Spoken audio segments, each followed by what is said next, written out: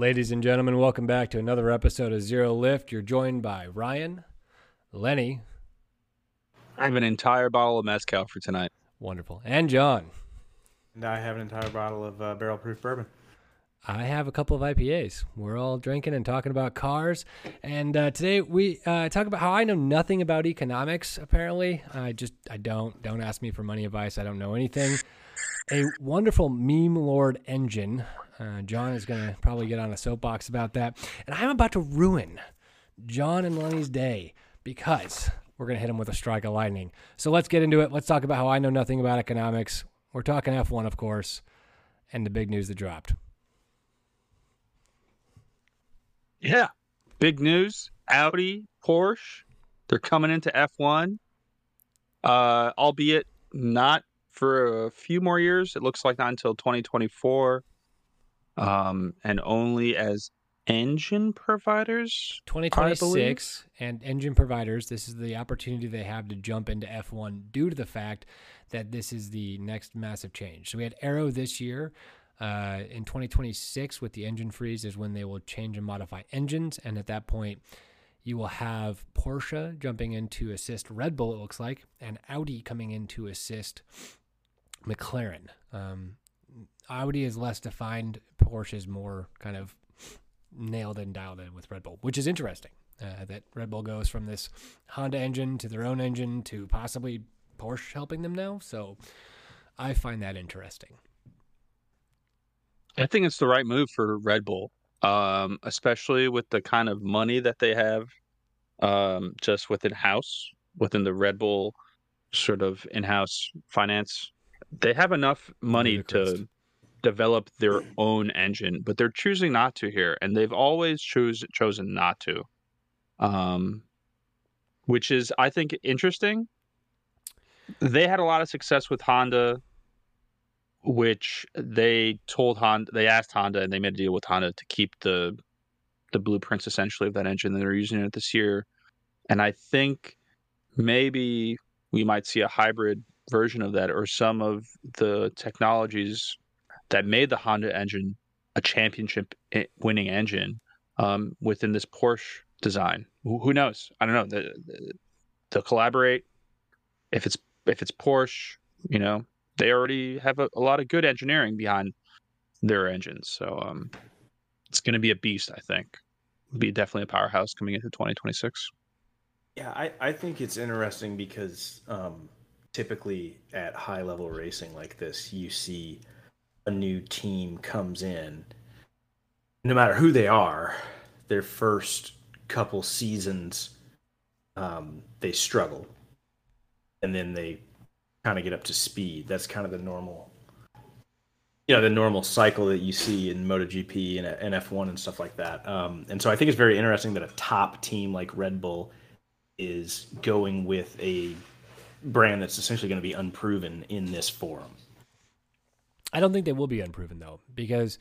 But they are. Factually, they have not been producing F1 hardware. The reason I say that is because we're sitting in 2022. We've got 4 years until the next engine switch. So I think that they'll probably, much like how Honda currently still sort of has some of their engineers there at the Red Bull in-house system, I think that Porsche will kind of start trickling in and picking up what's going on before going full tilt. Now, that also gives Porsche the advantage with Red Bull because Audi, if they're going with McLaren, they won't necessarily have that because the dreaded Dark Lords themselves, Mercedes, are currently providing engines for McLaren.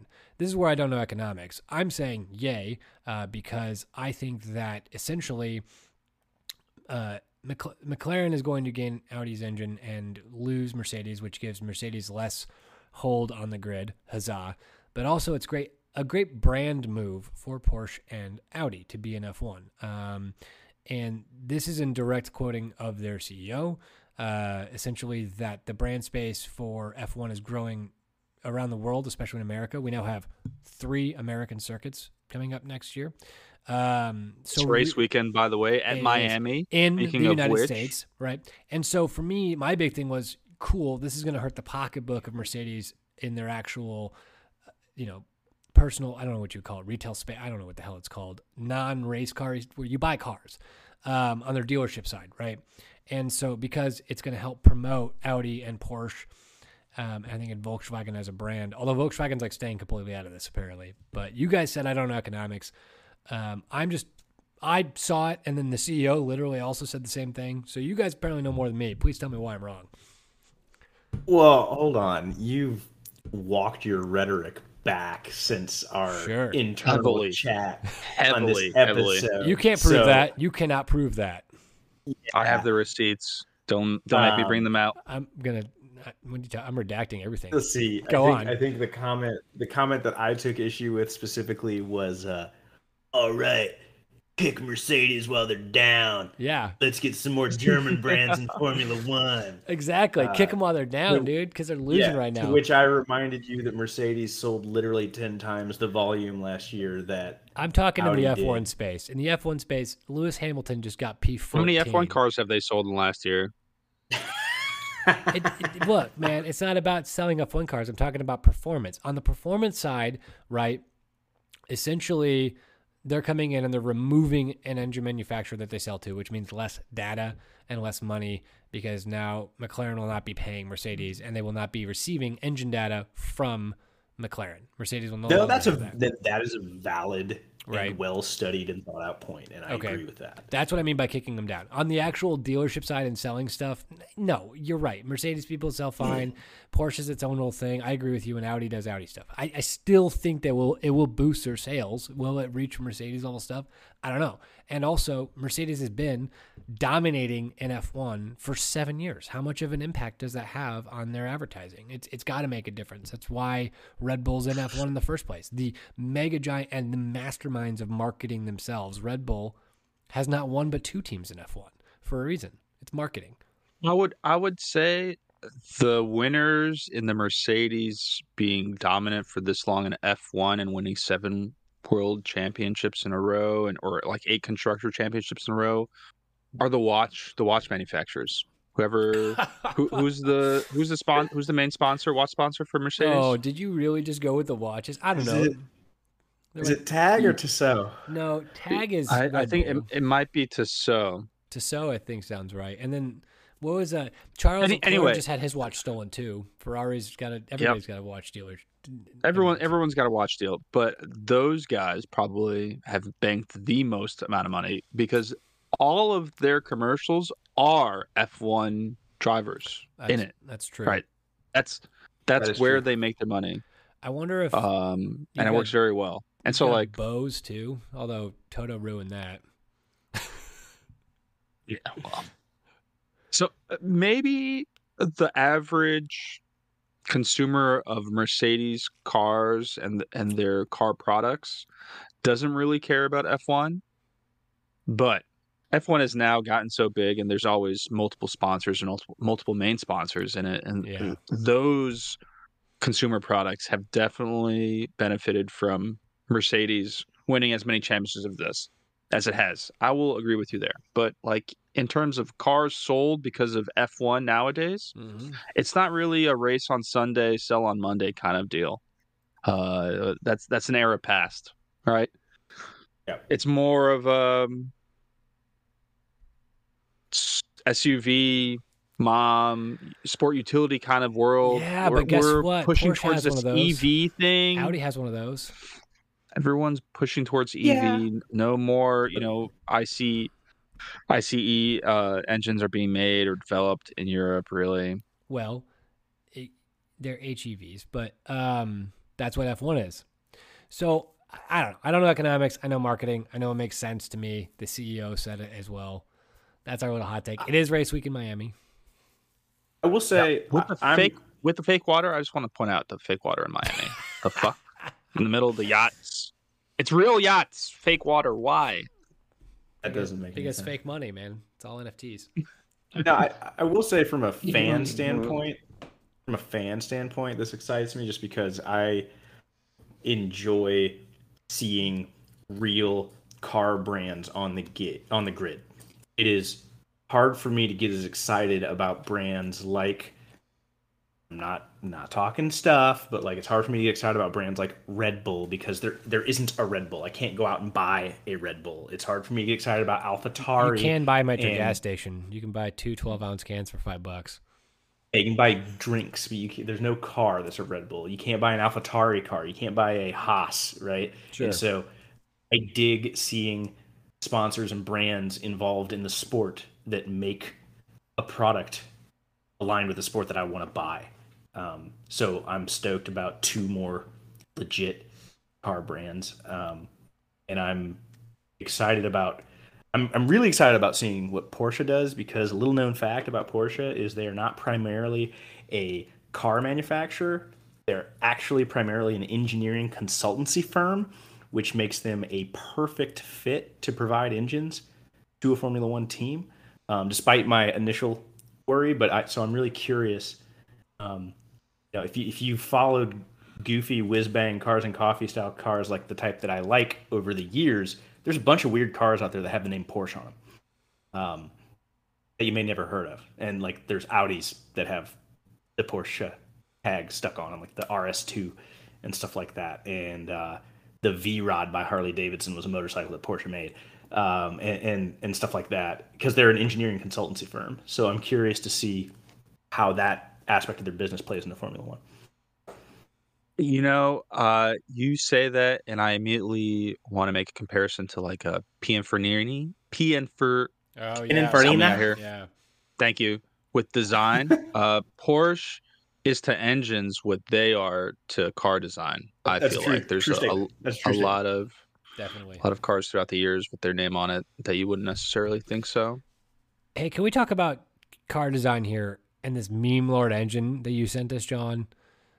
Because seriously, This thing is hilarious.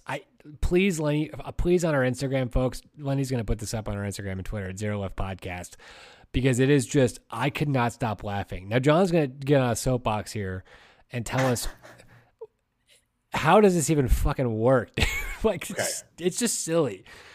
What Ryan so expertly segued is it started off as an April Fool's joke by Holley, which those of you that don't know, Holley is a legendary American aftermarket parts brand, mostly known for their carburetors, but they make all manner of things. So April Fool's joke leaked a intake manifold for the LS, LQ series of engines, called the Skyram. And that was it was basically an intake manifold with 30-inch runners. So like the tunnels that carry the air and fuel from the throttle body down to the engine were 30 inches tall. It's trying to ram the throttle sky. Body. Yeah. No, it put the throttle body basically over the car, like the height of an RV. That's like clown car. It's like a clown car. You have this car with just a big phallic tower coming out of the engine. It was a joke. Phallic. Yeah. When is John getting this engine? When is this? Is this an LS engine? Yeah, it was an LS engine. It was designed. The intake manifold is designed for LS engines, so it was a joke, and then it created such a buzz that Holley actually 3D printed and like made a prototype of this manifold, and they dyno tuned it. They ran it with one of their most popular intakes, the High Ram, and they did a back-to-back dyno, same engine, with the Sky Ram, and so it performed as you would expect. So I'll give you a little engineering lesson in hopefully 2 minutes or less, but start the clock now. Runner, folks. yeah. So runner design on an engine. Long runners make more low RPM torque and power and less high RPM power. Short runners make more high RPM power and less low end torque. The reason for that is you have a wave of air rushing into the engine because the engine's sucking air in. You have valves that are opening and closing many, many times per second, depending on the RPM. The valve closes, and then that wave of air hits the back of the valve, and it bounces back, and it's called reversion. It goes backwards, back up the intake track, and then it hits either a throttle body or there's a natural tendency for the air to kind of stop if there isn't a throttle body or that's open, for it to kind of stop at the bell mouth and the end of the runner. And so once it hits that natural barrier, it goes back. And so you have this this pressure wave that's constantly going up and down the runners, and it moves at a certain velocity. I don't know how fast it is off the top of my head, but for a given runner length, there will be an RPM range where that pressure wave is hitting the valve when the valve opens, and that helps force more air and fuel into the engine. And at other RPM ranges, it's bouncing off the valve while it's closed, and so that's called ram tuning. So that ram tuning effect is based on how long the runner is and a number of other factors, but how long the runner is and then what RPM it's at. So that's why when you change the runner length of your intake, you get a power curve, either low or high end. And so when they put the Skyram on, with the high ram, the original manifold, the test engine ran to like 6.5, maybe 7,000 RPM.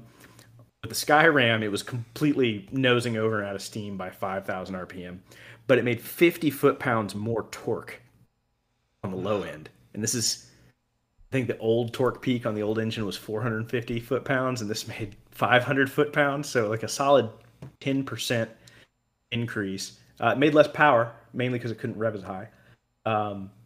But so like for a tractor engine, this would be pretty gangster. But it was making, it was making over 450 foot-pounds of torque from idle, all the way up. Holy shit! I have one question, and it's because what is the reason?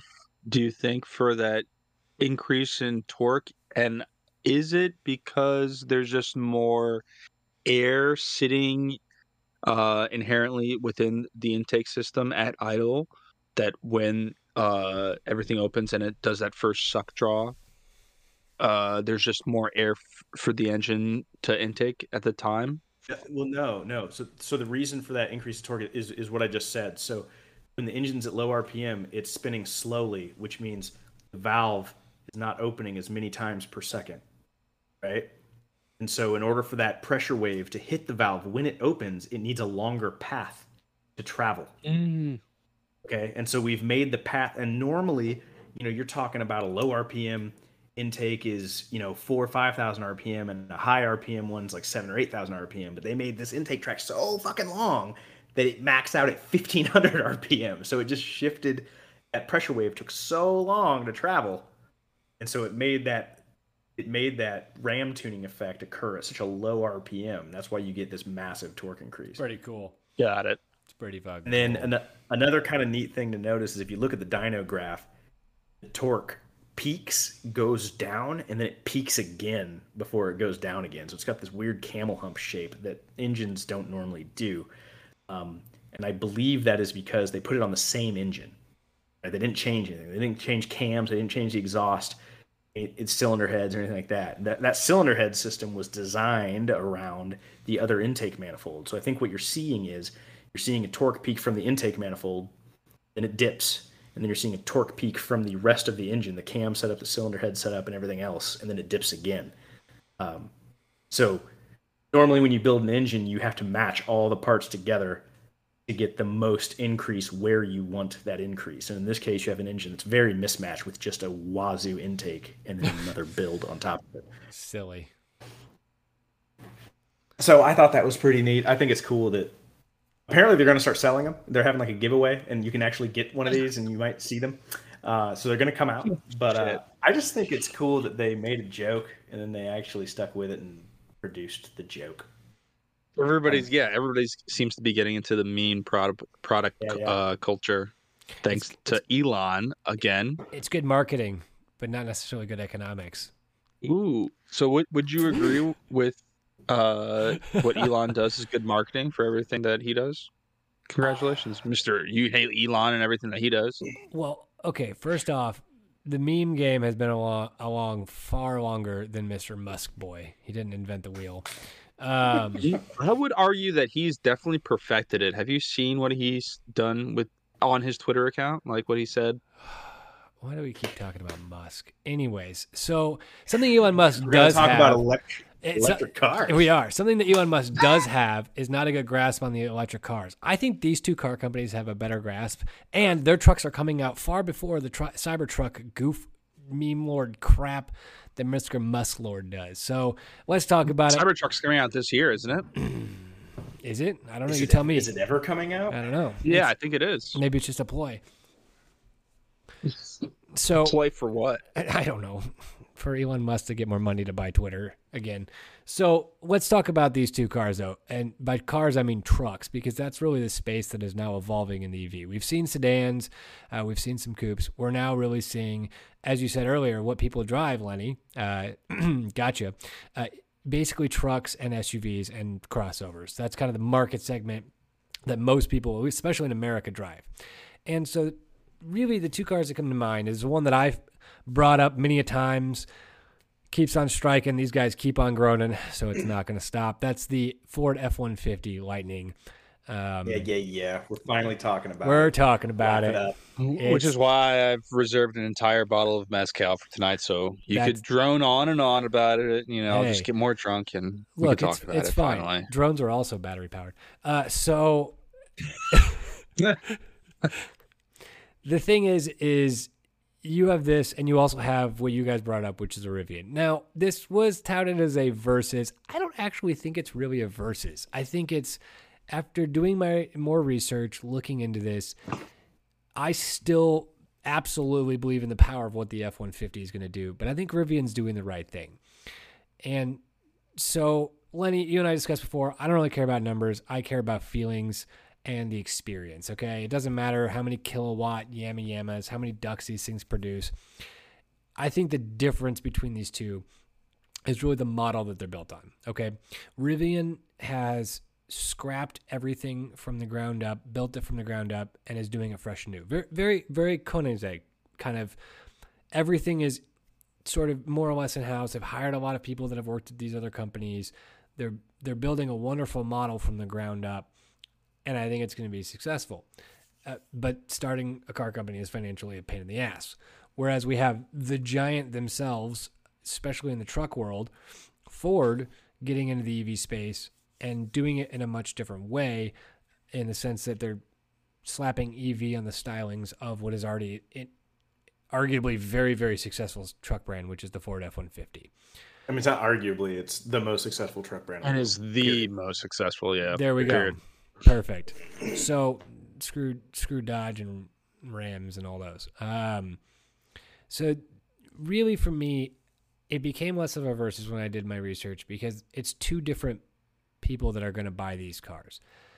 Rivian starts off, Lenny's making a face like, is this a hot take for you? Do you need to do some more mezcal, bud?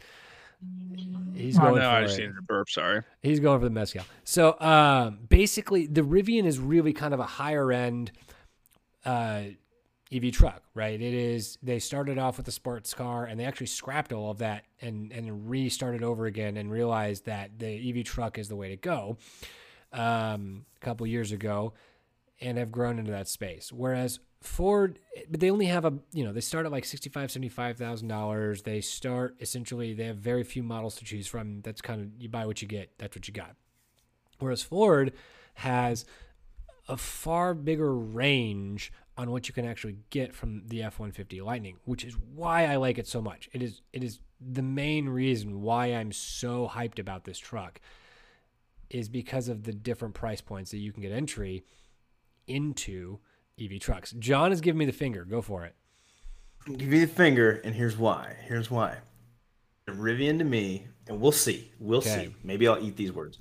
The Rivian to me smacks of every Kickstarter early access production electric, because we have seen this in electric vehicles for like a decade at least, of promising one thing and delivering like half that. So sure, if you go on the advertised spec sheets, the Rivian has like twice as much power and twice as much range, and all this other crap. Doesn't. It has a lot more power and range though. It has more power, but not more range. It does. It has like 100 miles more range.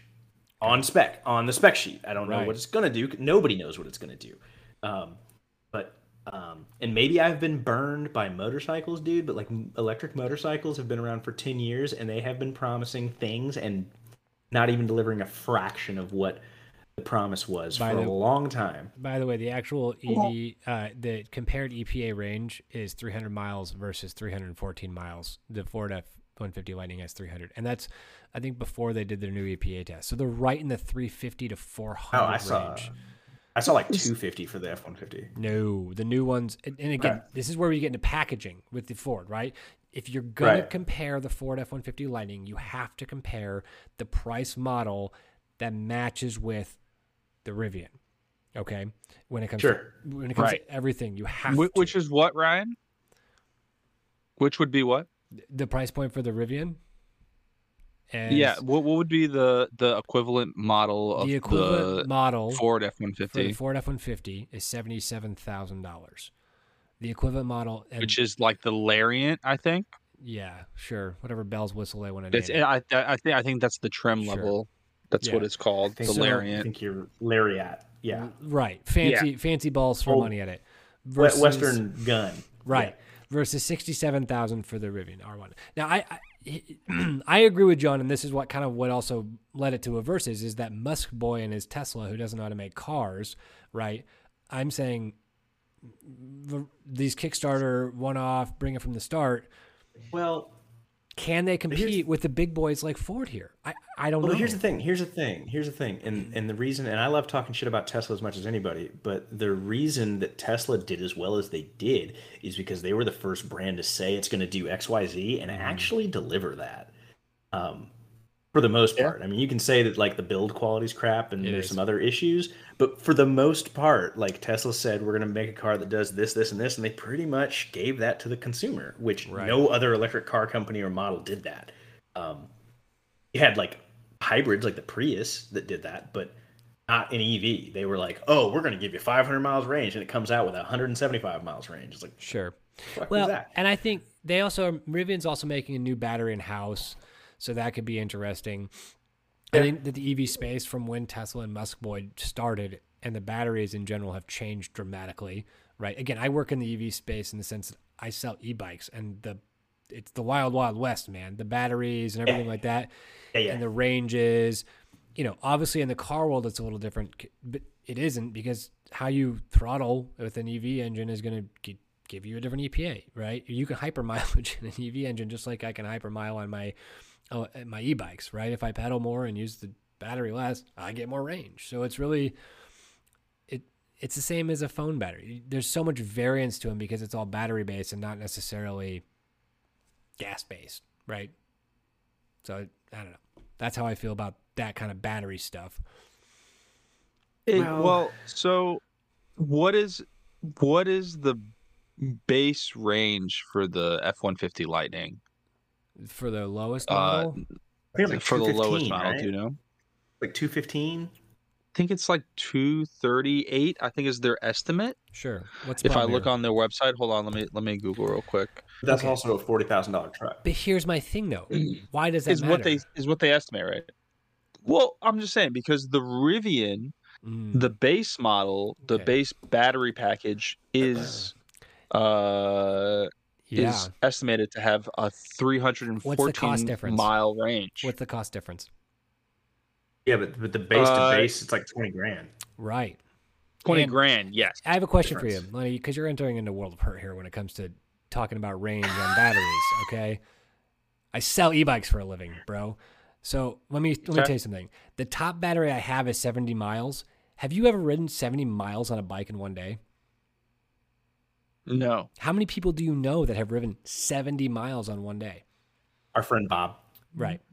Our friend Bob. Perfect. Your friend Bob. Or Jamie. Great. Our British friend Jamie. Cool. Couple people. Right. Couple bike enthusiasts. But your average Joe Schmo is not going over 20 miles on a normal bike ride. Right? Yeah. It's a lot of riding. 230 miles on your base entry level. I'm going to buy it from my company guy, and I'm going to influence the entire market. 230 miles. What's your commute to work right now, Lenny? 37 miles one way. Great. So is that less than, if you combine both directions, is that still less than 200? If you add those up, it's still 230 miles will get you on the base model Ford F-150 for $20,000 less. Is that correct? Sure. Now, if you run a company in the Midwest where we run on trucks here, and I need to replace my entire old school gas-powered fleet with efficient EV trucks, am I going to buy the fancy pants Rivian, or am I going to buy the well-known and trusted Ford F-150? Now it's got an EV model. What the fuck am I going to buy? I think it's more of a sum of the parts, not the individual specs of what the brand is. I know. Right? Because you also look at towing capacity in the Rivian, it's more than the F-150. Sure. By 1,000 pounds. Cool. How often do you do you tow that much? But is it 20,000? Well, I mean, if you have a truck, like that's a lot. Yeah, you would you would use it. Is it $20,000 more? Is it 20? And here's the thing. Do you know what most Fords I see around here doing? They're not hauling heavy ass shit. They're painters. They're journeymen. They're all sorts of people that don't necessarily need the torque power to haul big things, but that can handle a trailer, no problem. Yes, the Rivian has higher torque, higher power, is faster than everything else out there. That doesn't matter to the American working class. That $20,000 is what's going to matter here. I think Ryan's right. I hate to admit it. If you're going to compare directly, here, like the Lariat edition of the F-150 with all the package details that it would need to compare to the Rivian, like spec for spec, would cost you $10,000 more. I know, but let me tell you something. If I'm the big old CEO with my big old gut sitting in the Midwest in the middle of Wyoming, fucking watching my cows, sure as shit, I'm going to drop the extra money on my Ford. Okay. It still wouldn't. But here's the thing: they're different markets. Have the same towing capacity. It doesn't matter. Would be less powerful than the Rivian. It still would have less range than the Rivian. What did I? It would cost $10,000 more than a Rivian. I understand that, but it's not about that because you see, they're different markets. Where did Rivian start before they scrapped? On a sports car. What this is a sports truck. This is for you. Tesla did the same thing. Look at Tesla now. I understand that. That is why. Wait, hold on, Lenny. I understand where he's going with this. Making? My point is, if you're gonna say pound for pound, if you compare the equivalent of the F-150 EV to a standard Rivian, the Rivian still outclasses. I have a question for you, Lenny. I don't think upgraded F-150, and the F-150 is $10,000 more at the end of the day. I don't think even that, after I don't the think tax that's write-off. We're not arguing that though, because the point is that sure, pound for pound, dollar for dollar, whatever, the Rivian's a better truck. The base F-150 is still $20,000 cheaper, and that's what's going to sell. And on top of that, we want to say the base F-150 EV is cheaper, yes, but it will have less range. It will have less. That's not capacity, why I was excited about this truck. And all those features that. Lenny, do you know why I was excited about the Ford F-150 Lightning? Because it's going to strike everywhere, bro. Because unlike these Rivians, which are sick trucks, unlike these Rivians, which are fancy, cool trucks, they're awesome. They're fast as hell. They're cool. I dig them. They're great, and I agree with you. Their platform, they're going to grow on that. That is why Ford and Amazon invested in them because of their skateboard model. I am not disagreeing with you. They are sick trucks. That's why it's no longer Versus. But the reason I have been so hype about the Ford F-150 Lightning is because everybody's going to drive one of these, and I live in the Midwest. Look, I get it. You live in California. I saw more Teslas than trucks out there. It is the complete opposite flip here in the Midwest, in Nebraska, South Dakota, North Dakota, Wyoming. The places I saw a Rivian again today. I'm seeing a lot. Are more you in Rivians Nebraska? Than F-150 Lightnings. You're not. That's what I'm saying, bro. Because you're in California. Oh, because they're not out on the road yet. Wow. So Rivian already has. Where's Rivian based? Where's Rivian based? California. That's right. Do you know what happens? Yeah, exactly. You just. My point is that when Ford drops this, who has the manufacturing power that Ford has? Does anybody else come close to them? Not in the U.S. Where do you think Ford is getting that technology from? Yeah, bud. Where But do you think they're who getting has that the tech from? pound for pound They're manufacturing? getting it from Rivian. You know why? Because they own 12% of Rivian. What's your point? And so, like, I guarantee you there's going to be more Ford Lightnings produced than Rivians. End of discussion. I would say the Rivian's a boutique. Exactly. The Rivian's a boutique. Yeah, the Rivian is skateboard platform. I'm not arguing that either. That's what I am. That's why I think the Rivian's cool. I wanted to bash on them a little bit because they are very Tesla musky, and that's why I wanted to do versus for the hot takey of it. Doing the research, I think it's a cool bougie car. I actually like the Rivian more than the Cybertruck by a long mile. I like their story. I watched their where they came from, and I saw at least 5 people with mountain bikes in the background, very pro. Throw your bike on this, go anywhere, adventure mode sort of truck. This is a have fun truck. I like the Rivian because of that TikTok dub video, the Opmatic 1000. And I pretty much can't quote any of it on this show without getting canceled, but just go look it up. It's hysterical. You can fit all the guns in a Rivian. I bet. And they're awesome. I think they're really cool, fun trucks. If I was driving this, look, let me make a bad reference that I'm so very good at. Okay, we're in Wyoming.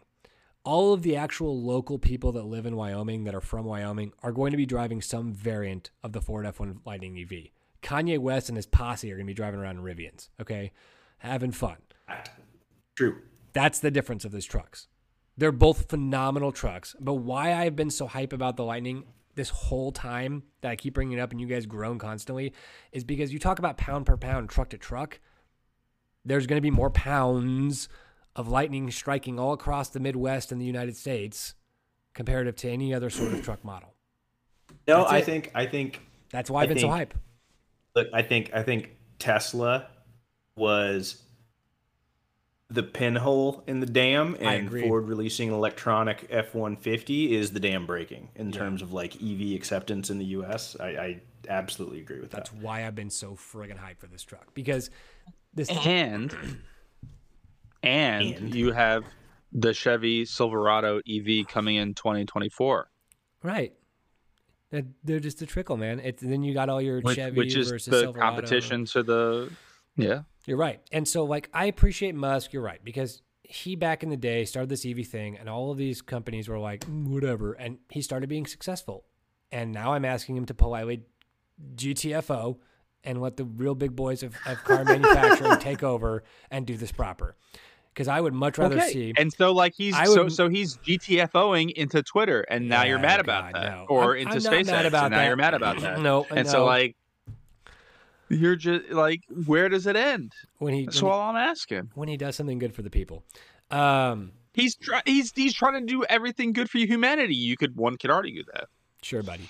So I don't know. I don't care about people with that. You don't. I don't care. He has no. And I don't care. And his mission on SpaceX and colonize Mars is not a thing for humanity. For his own legacy. Humanity. For his own legacy. Sure, for whatever narcissistic personal gains. He is an Edison and not a Tesla. As us as humanity, he is an Edison and not a Tesla. I think aliens, man, we could get there. I understand that, but he is an Edison and not a Tesla. And do you understand what I'm saying by that? No, I don't think you guys would ever. No, he's saying that he's a D-bag like Edison was, and not a true inventor like Tesla was. But bingo, buys out companies, doesn't actually do the work. You guys will never agree on Elon Musk, but you know what you might agree on? Oh, what's that, John? What 90s American shitbox? Oh, fantastic! You want to scrap racing daily? Let's go from the American future and EV trucks to shitty 90s shitbox racing, scrapping, and dailying. Wonderful, excellent. Let's get into it, John. You want to explain the rules and what the cars are today? Yeah. Okay. So, ladies and gents, today's game is Scrap Race Daily, which is basically our car version of Bang, Marry, Kill. We're gonna pick 3 cars. I'm gonna put it to the boys, and we're all gonna talk about which car we would get rid of, which car we would take for a spirited drive, and which car we would live with. We picked these particular cars because Lenny and I were gushing one day about how sweet the old Trans Am WS6 was back in the 90s. And so we're like, why don't we do an addition to this with that? So, and ironically, our high school teachers both owned one. Mine was a physics professor. Mine was a math teacher. Amazing. Those are both maths. And so, yeah, both maths. So it's interesting. It's interesting that they both drove WS6s. So I tried to pick 2 other American cars. They all ended up being GM products that were, reasonable, so it wouldn't just blow one out. So here's what we got. We've got a mid 90s era, like 94, we'll say, Impala SS. We've got a C4 generation ZR1 Corvette with the Lotus engine, and the great Pontiac Trans Am WS6. Does anyone want to go first? Well, I have no idea why this WS6 Ryan has to go first here. No, I cannot go first because I'm not sure why you guys are hyped about this WS6. I cannot see why it's great. It looks cool. Okay. If I'm just going to go based off of looks alone, and you said a Lotus and an engine, that kind of narrows it down for me. So I don't know. All right, you guys are throwing me on the fire. Fine. Well, I can go first. I can go first if you ain't ready. That's fine. Yeah, go ahead. You know what? Go ahead. I'll let you go first because then maybe I'll have a better grasp of what would make these cars cool besides looks. Everybody knows my opinions. Lenny can lead in the last there. Lead in last place. Okay. So it brings me great pain to say this, but I think I would scrap the Impala SS. Okay. And here's why. Of the 3, that's the only one that didn't come from the factory of the manual transmission. It had the least amount of power. It was the heaviest. It might be the coolest. I'll give it that. In terms of just, I don't know, fly under the radar, sleeper appeal. It's a good looking car. But it's just, I'm a big fan of the other 2. So that would be the one I'd get rid of. I would race the Trans Am just because in terms of the pony car, I think that might be my favorite version of it. It had a little bit more power than all the other LS cars at the time, just a smidge. I think it looked better, certainly looked better than the Camaro, and looked a little bit better than the normal Trans Am. And I mean, that was like an era of my life, like in high school, so it's kind of got a soft spot for me. So there's that one. And I would bring home the C4 ZR1, and I'll tell you why. I don't find C4 Corvettes shocking. Wow. Yeah, I know. No, I've always had a huge soft spot for the C4 ZR1 because I don't find C4s desirable in the least. I don't like the way they look. They never did a whole lot for me. The technological advancements that came with the C5, I think, just completely dwarfed the C4.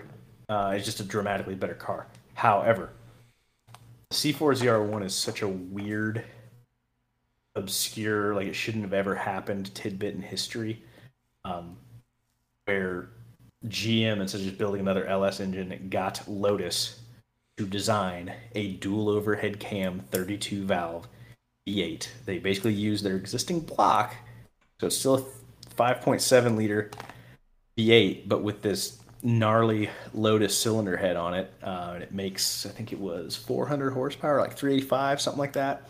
A much higher RPM than any comparable GM product at the time. And it's just kind of gnarly. And I don't think the C5 had anything that really compared in terms of power output and stuff until they came out with the Z06. And then even then it was almost the same for years later. So it's just a very strange, very weird. There's about to be a dual overhead cam V8 in a Corvette now, but besides that, that's the only time a Corvette ever had an overhead cam engine, ever. Wow. So it's too odd. So that would be my baby. I've actually looked at buying one of these many times in my life. But fantastic. Those are my picks. All right, I think I got to narrow it down. John, I'm going to go ahead and agree with you. I'm going to scrap the SS as well. That is not what I expected you to say. Well, it's just kind of okay. I know it's really fast, okay, but it's not. It's kind of too bulky. What? It's just too. It's just. I don't want that as a sleeper car. So it's too. I appreciate the sleeperness of it. But it's just. It's a big clunky car. I don't know, man. I'm not about It's it. Chonky Kong. It's a chunk conk. I'm not about it. All right. I play Wario and Mario Kart, but I'm not about that life in real world. And then for me, I think I'm gonna do. I think I'm going to race the C4. So looking at some of the stats here, and I might be looking at the wrong one on the Wikipedia for the C4 Corvette, though. It has a lot of records, particularly 24 hours endurance at 175 miles per hour for 4,000 or 4 million. I don't know. It's a high number. 4,221.256 miles, which is a world record according to this, which was later broken by the W12, Volkswagen W12.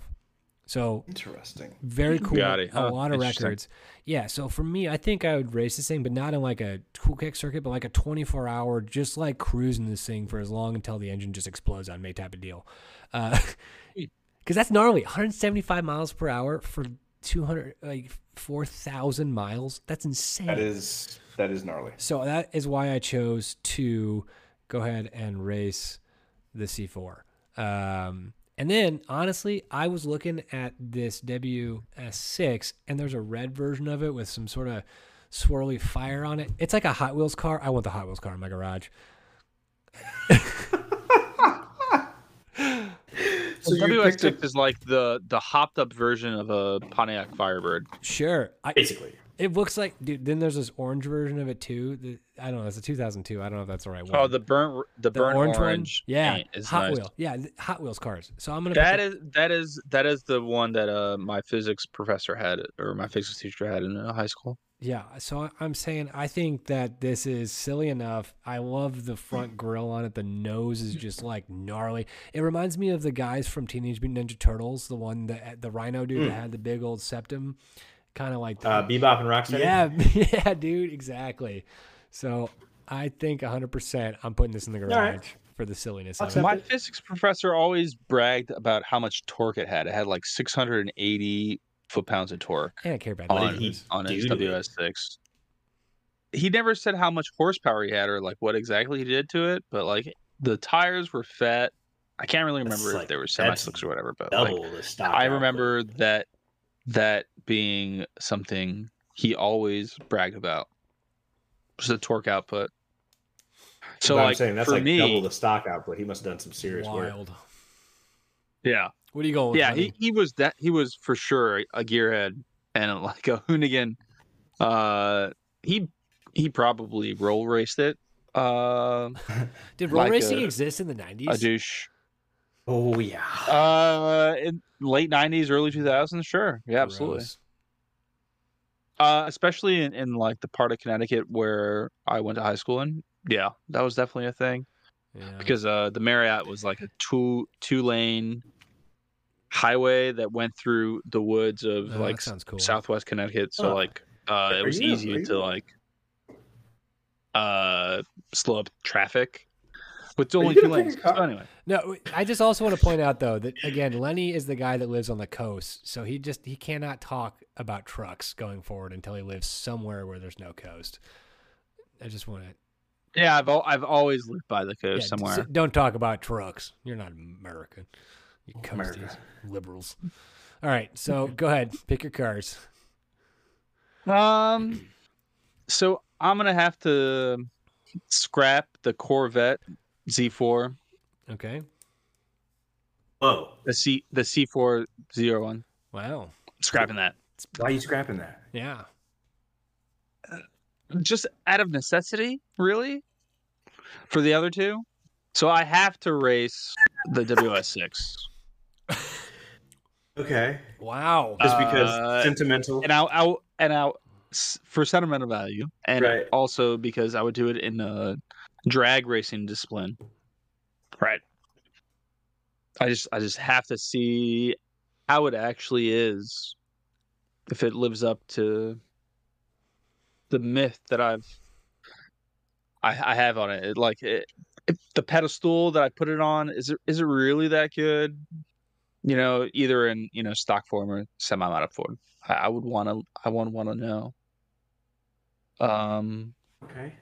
Okay. And The Impala SS is just something I absolutely would have to daily. That it's the ultimate sleeper. Ultimate sleeper. The stoplight, it's like the ultimate, I don't know, stoplight. Someone comes up to you, revs, kind of look over their shoulder. Maybe you got the Dom Toretto, kind of like you got the arm at the 12 o'clock position. You look over the shoulder, kind of give them the smile. You know, like, is this really what you want? How much? That's what you do how in the much Impala nose do you SS, have? especially in '94. How much? Oh, you nose got do all the have? knots. Yeah. You got all the NOS. Stage 3 direct inject. Hey, Lenny, do you know who else really thinks the SS was cool? Ice Cube? Doug Moreno. Oh. Are those fighting words? Hey, I don't think so. But maybe you do. I think so. What do you mean? Like, so what? Wait, do you mean Doug DeMuro? Yeah, Doug DeMuro. That's the guy. That goober. Yeah. Oh, DeMiro, the other Connecticut guy. Yeah. He talks about cars. Oh, he also thinks it's cool. That's good for him. Yeah. He probably doesn't know about trucks either. That's okay.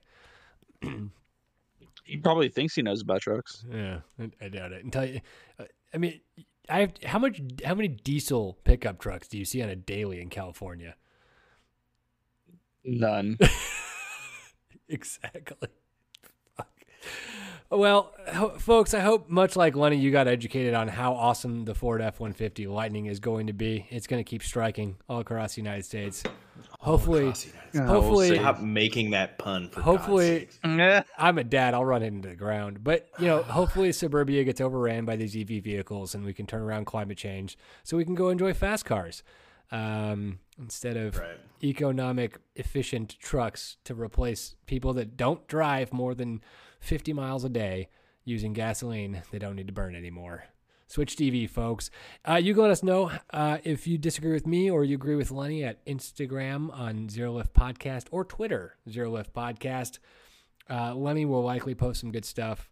He's the boy to shout out there. Lenny, what you got? I just want to say it's race weekend, so look out for our Twitter live spaces on race day Sunday. We're going to get up on there. It's Miami. It's the first ever Miami GP. Is it going to be? So we're actually pretty excited. Good American time. Like, the time is not going to be ludicrous in the morning or ludicrous in night. Good. Honestly, I haven't checked the schedule, but I assume that it's going to be in the morning Sunday. It should be like noon or 1. Well, depending on where you are. I'm Central, you're Cali, so it will be in the morning for you, but early afternoon for me. Yeah. So we'll have a Twitter live spaces up. Please join us. Look us up at Zero Lift Podcast on Twitter. Yeah, we out here 2:30. Yeah, 2:30 my time. Central. Yeah, it's gonna be 3:30 Eastern. Yeah, so 3:30 Eastern. Noon basically for you, Lenny. So 12:30 PST for the West Coasters out there. Shout out to my PA fam, Psychedelic Anonymous. We out here. Any other shout outs you need there, bud? Are we on like a hip hop album now? Yeah, my BAYC crew. What up? Who else got land? Like, that transaction fee on Saturday night was crazy on an Ethereum network. Oh my God. It was like $5,000. I almost bought some. Could have been a millionaire. I wasn't. Well, I was joking, but Lenny took it for a run. Much like this Lightning. It is striking near you. We thank you for joining us on another episode of Zero Lift. You've been joined by myself, Ryan, with Lenny. Later, the Lightning Network is also real on the Bitcoin Network. That's cool. And we're playing you off. And John, keep it pinned. We'll see you next time.